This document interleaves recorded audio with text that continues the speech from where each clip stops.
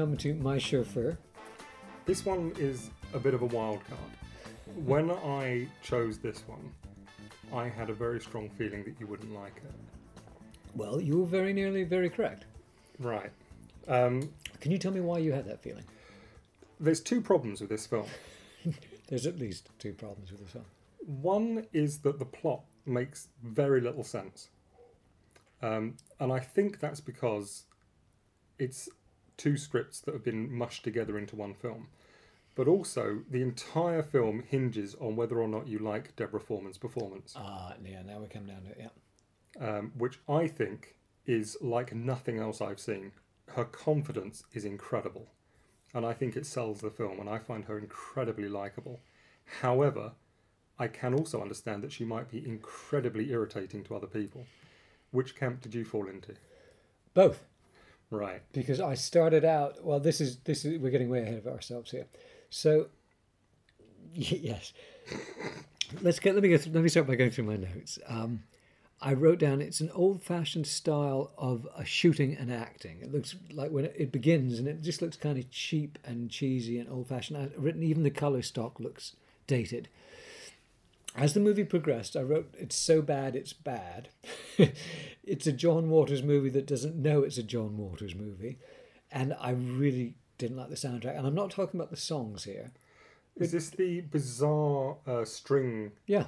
It's like John Cage writing for a sitcom. That music later becomes part of the film as well, which is even stranger. But the whole tone in that opening sequence with that music does not match the film you're about to watch. And it's a film that changes genres all the way through. 1 minute you're watching a bizarre screwball comedy, the next you're watching a road movie, and then it turns out it's a romance film, and none of it really comes together as one solid film. But what I love about it is Deborah Foreman. Well, before we get to Deborah Foreman, I still want to keep parading. The music is by a guy called Paul Herzog, who got some quite distinguished credits after that. But I noticed that they tend to be for thrillers. And the music for this was kind of for a science fiction thriller or something. It's like it's serial in the sense of John Cage or somebody like that, Philip Glass. And it's really intense and intrusive, and it's completely at war with the movie. So that's why I didn't like it. I just felt that it was completely distracting from the film. Anyway, don't want to bang on about that.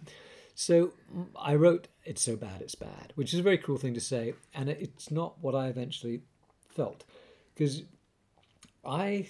you see, Deborah Foreman comes on. I could see what she's trying to do. She's trying to be kind of, all right, let's give the setup. So it's about this limousine agency, this very high-end chauffeur firm run by this rich dude who's played by E.G. Marshall, who, by the way, is a very distinguished American actor. And at the beginning, he mysteriously sends his butler out to find this, turns out to be this girl who's working washing dishes in the kitchen in the back of an Italian restaurant. This is already one of the problems, is that I assume that's his butler as well. It's not his butler at all. It's just one of the chauffeurs who occasionally helps him out. Yeah. Again, not explained very well. Not clear. Well, yeah, but these butlers are these chauffeurs are strangely butler-like in that they actually refer to them as gentlemen's gentlemen at some point.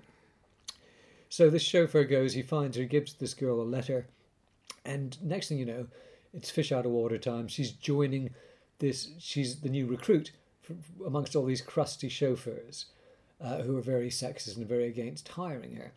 But it's immediate, the fact that the old rich guy has had her sought out at this point immediately suggested to me that she was probably his daughter, illegitimate daughter. And just to jump way ahead, that kind of pays off in, well, should we leave that for a moment? Well, or do you want to get into it? The intention of that Yeah. is to lead them to the assumption that they come to as well, lead the audience, to the assumption that the characters come to about the fact that they might actually be brother and sister. Yeah, so what happens is... And I think that's basically the setup for that gag only. So what happens is that she then has these various customers as a chauffeur who are all eccentric and troublesome, and one of them turns out to be the son of the rich guy, and they end up having a whirlwind romance, and then we think for about 2.5 minutes, we think they might be brother and sister, because that seems to be the way it's going. Then there's a big revelation that, is it that she's not his daughter or the son's not his son? She's not his daughter, I think. She's not his daughter. Yeah, because this other guy, this other crusty chauffeur who's been really mean to her, claims paternity, and Yeah. they sort of have a reconciliation. Genuinely, the first time I watched this film, I couldn't work that out. It wasn't until the third time, and I've seen this 4 times. Oh, It wasn't until the why? third time that I finally figured out what was going on there. It isn't very well explained, and Well, it it's all in doesn't. the dialogue. When you go earlier on in the film, it doesn't quite make sense. You mean that the build up to that doesn't really work? Yeah, Well, this is I movie as don't a fully understand what hiring her achieves. this is your. I mean, you're the guy who loves this movie. But what I I do. wanted to say was, so it's a comedy, and basically you have this fish out of water. She's been hired to be this young female chauffeur amongst all these old male chauffeurs, and there's lots of ham-fisted attempts at humor, which like there's a bit where she spills water on this guy's crotch and she's rubbing his and it's just so it's sort of pitifully done. I But actually wrote down the line because this was the line that won me stop over quite early masturbating on. my chauffeur. Yeah, she comes and she goes, "I'm come here to be a limo driver," and he says to her, "If you keep masturbating my driver, you're going to be a murderer." And I really liked that line. It came out of nowhere. It's a very strange.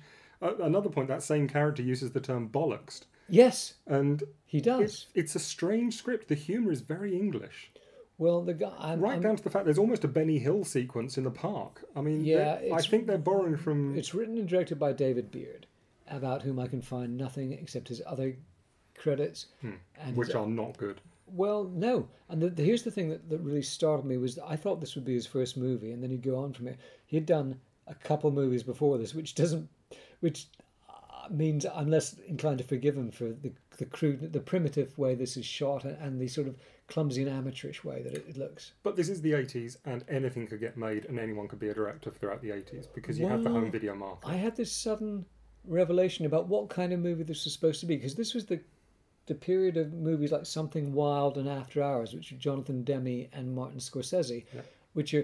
Those are also called yuppie torment movies because they're about yuppies who are precipitated into wild situations. But they were both also kind of modern screwball comedies with a dark edge about absurd things going on. And this felt to me like it was, although it's not a yuppie torment movie, it did feel like it was that kind of thing. It was part of that wave of films.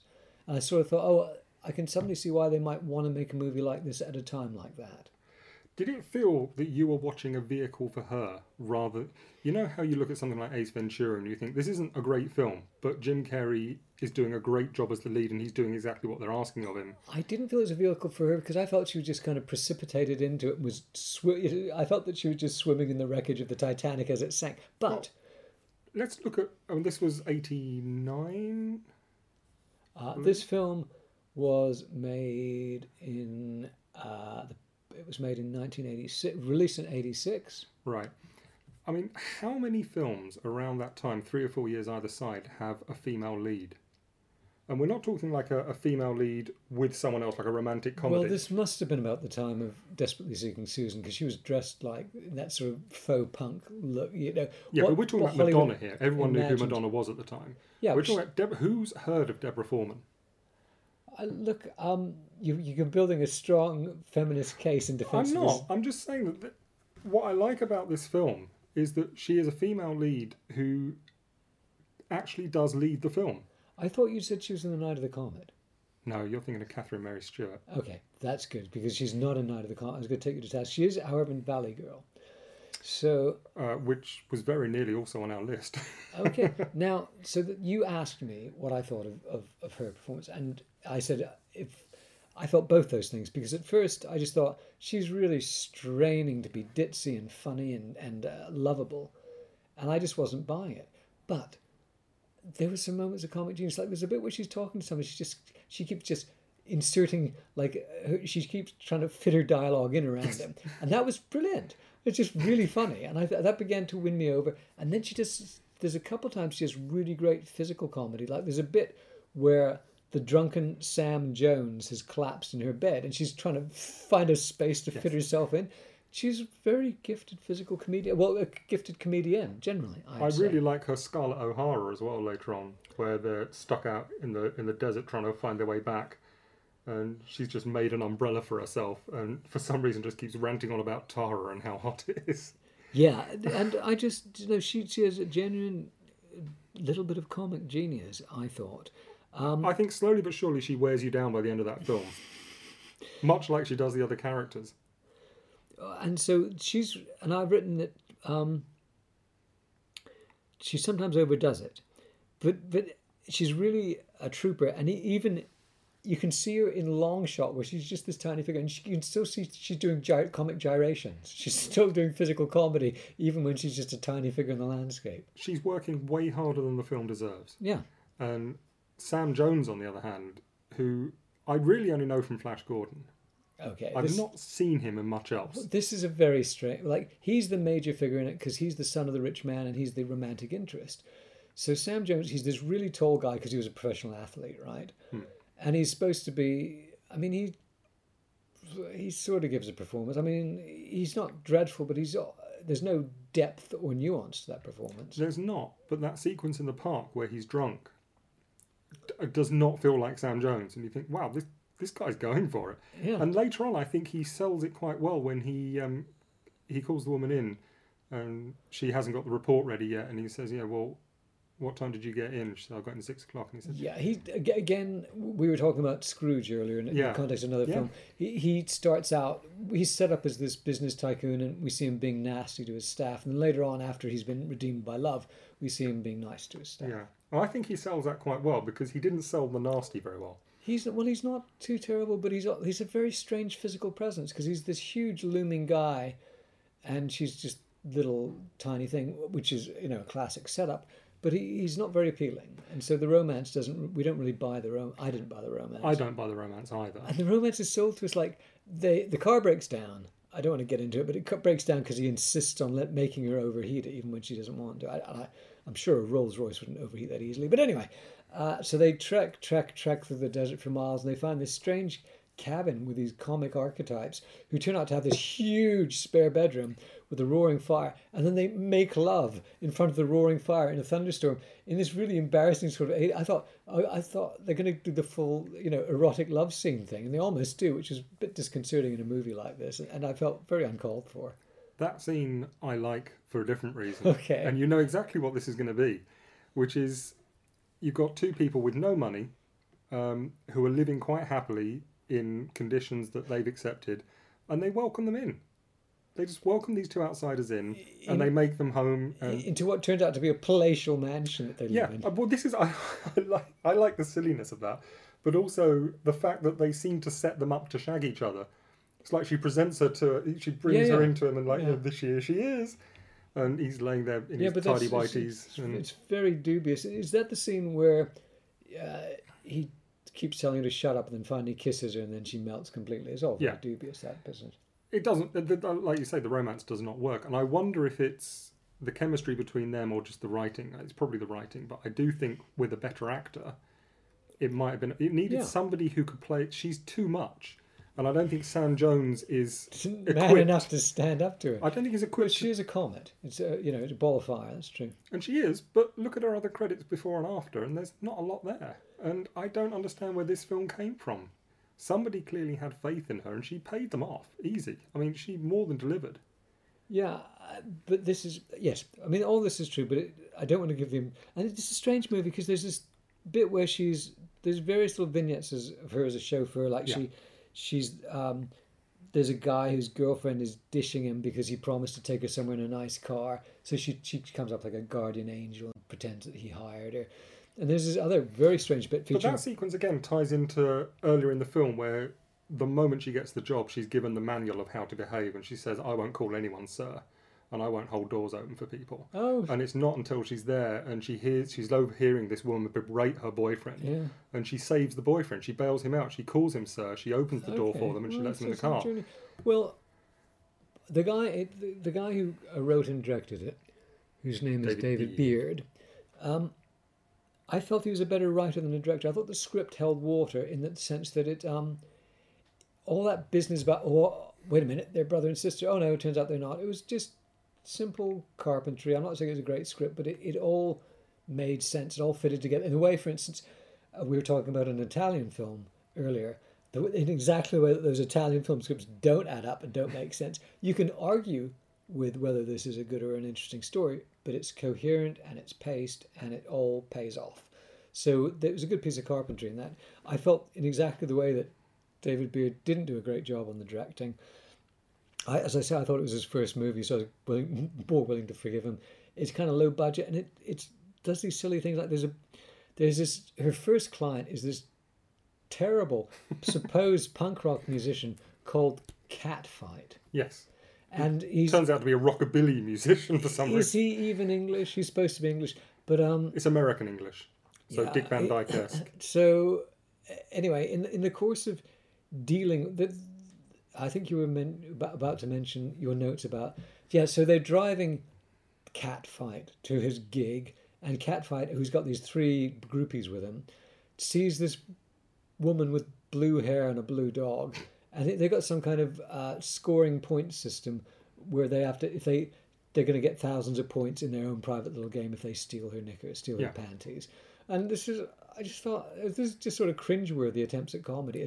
The sequence comes from nowhere. Well, you've already had this. This is what I mean about the tone. Is you start off with that bizarre string music, and you've got the letter being delivered to her almost like a fairy tale. It sort of hands down from person to person. Yes, and it flutters down from the sky too. And you think you're going to be watching a very different film, and within about 5 minutes, you've already had the masturbating line, and then suddenly her first client of the day, and they're basically molesting an old woman in the park and her dog. Well, that gives entirely the wrong impression, because like this woman is walking her dog, and when they begin to attack her, she begins to whirl the dog around her head like a bolo or something. Of course, it's not a real dog, but it's that kind of cartoon humor. But what I like about that sequence is that it sounds ridiculous, but the whole point of that is when she gets back to the chauffeur agency and they're basically feeding back, he's having to describe these events to her, and you listen to it and you think that can't possibly have happened, but we know it's happened. So you're kind of with them on this, that, okay, so let me get this straight. You grabbed an old lady in the park, you took her underwear. For our first day on the job, this does not sound good. Doesn't bode well. What I was working towards, though, is after all this nonsense, and it is nonsense, it's not a comic masterpiece, the sequence. It's one of those things where you think they're really trying to make this funny, and it's not.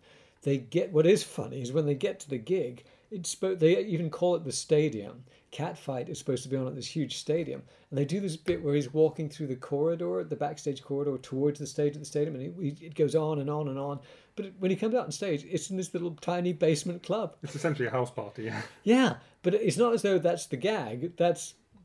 We're supposed to think that it is a stadium, because there's this bit where she comes in and watches him, and she's sitting in this sort of upstairs staircase, which is shot in such a way that she could be high up at a stadium, but it's just slightly pitiful. And weirdly with that is that leads us to about 24 minutes in, I think, and then we have a 4-minute music act as well, and it feels like you're at the end of the film. Well, this should be where the film actually ends. What happens is, before Catfight comes on, there's this other band playing. I've forgotten their names, but I can easily look at. But anyway, I think one of them's surname is Beard. Oh, is it? Well, yeah. But the band is, they call something like the Hats, and they get all this credit because most of the soundtrack is their songs. So let's have a look at what's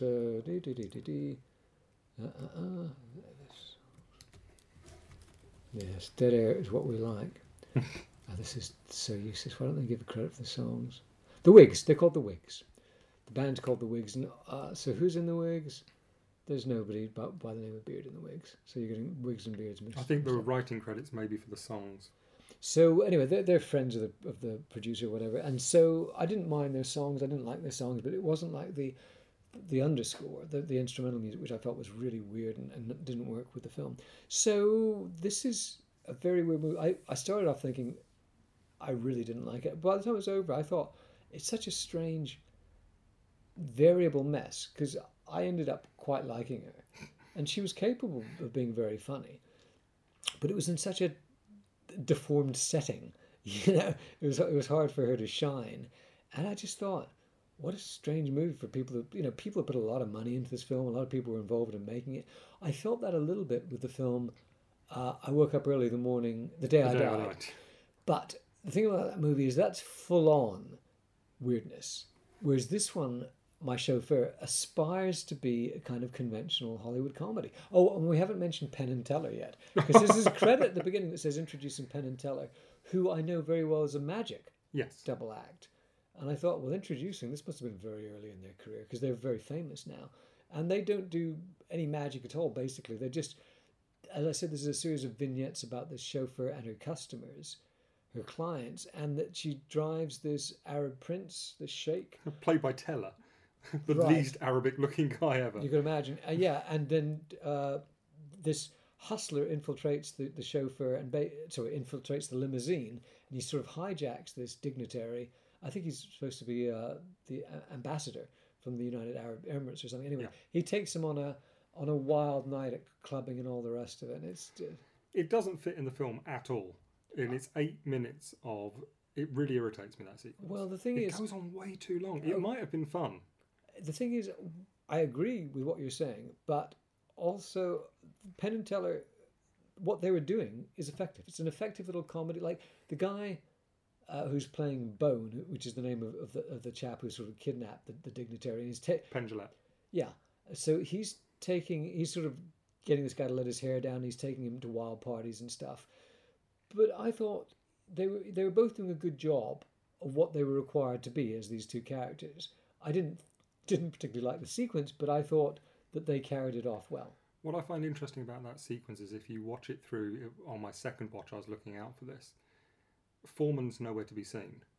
It feels like it was all shot much later and She has added into the a film. bunch of reactions to it. Yes, But shot. they just They cut could have been in. shot anywhere. Yeah. They cut in, and all the sequences actually in the bar and everywhere else. She's not seen, and there's Okay, never a that's shot interesting. with all three of them. So this was It's just nearly always a shoulder shot, so you can't actually see her face. So this is all just sort of this was just an additional bit stuck on I effectively. wonder if maybe the film tested badly and they threw that in at the end as an extra sequence. And it's also got the world's most uncalled for nudity in it. Well, maybe it was called for to help sell the film. Yeah. So I think that's part of the problem with that. It doesn't help the film one little bit because the tone it's been setting up to that point, it's intercut that sequence with Sam Jones's coming to terms with what an arsehole he's been throughout the whole film. And it His kills emotional that. journey of discovery. Yeah, that's all true. However, what I thought about this sequence, and everything you say is, I agree with, but I liked it in the sense that there's a lot of striving to be funny in this movie by people who aren't funny. Whereas Penn and Teller are a good double act in the classic American tradition that's, descends from vaudeville.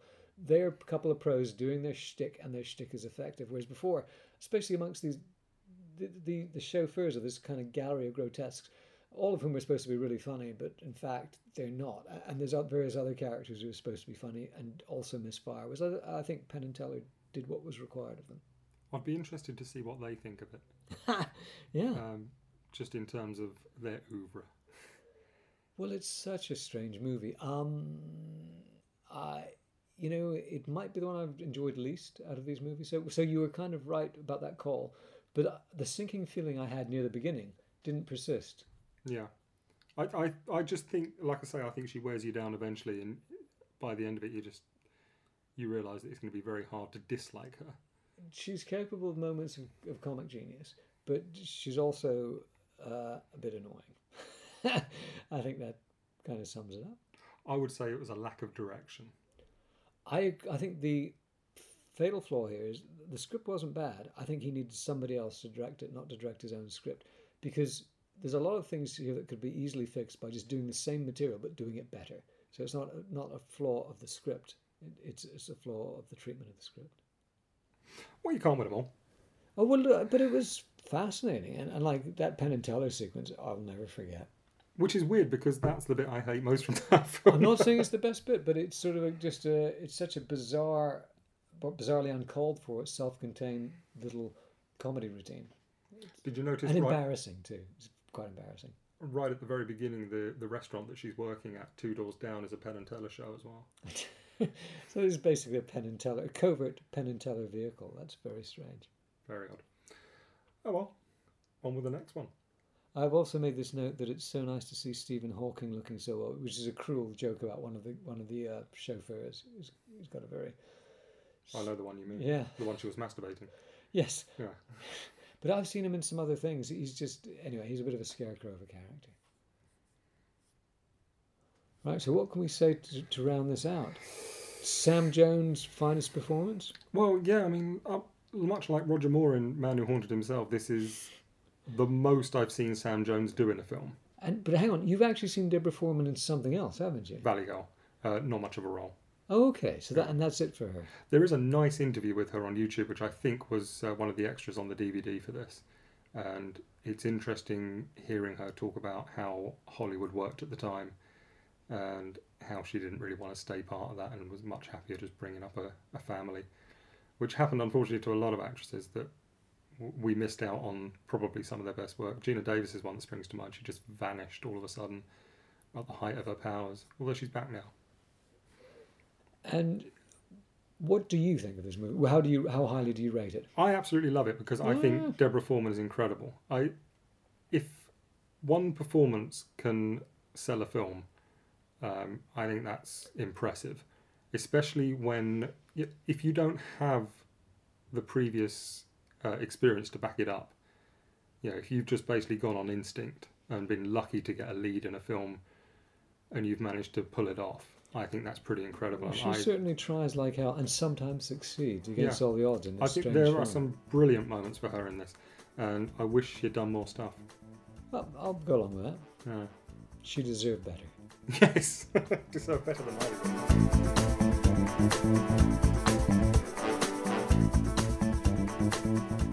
This has been a podcast by Matt West and myself, Andrew Cartmel, and very importantly, big shout out to Joe Kramer, who did the fantastic theme music, which you heard at the beginning.